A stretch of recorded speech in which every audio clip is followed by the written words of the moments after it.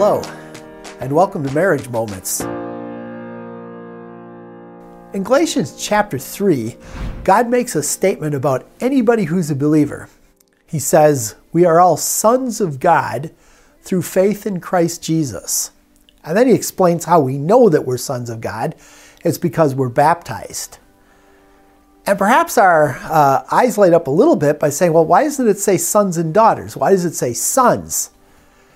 It's because in those days, it was the sons who almost always got the inheritance.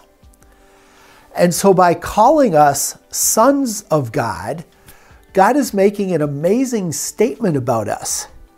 He is saying that we humans who believe in him are going to be his heirs. We're going to get the inheritance. And oh, by the way, what belongs to God? Yeah, everything. Now, I don't presume to be able to claim that I really understand what all of that totally means. It goes beyond me. But this much I am certainly willing to say, and that it means that us believers are incredibly special in the eyes of God.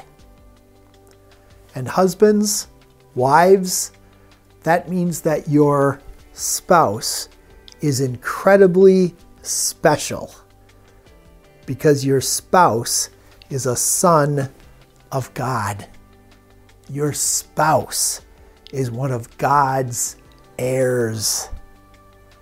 And as you think about your spouse that way, you're going to treat your spouse with love, with respect, with care, with honor. Because after all, your spouse is a son of God himself. And that's a moment for your marriage.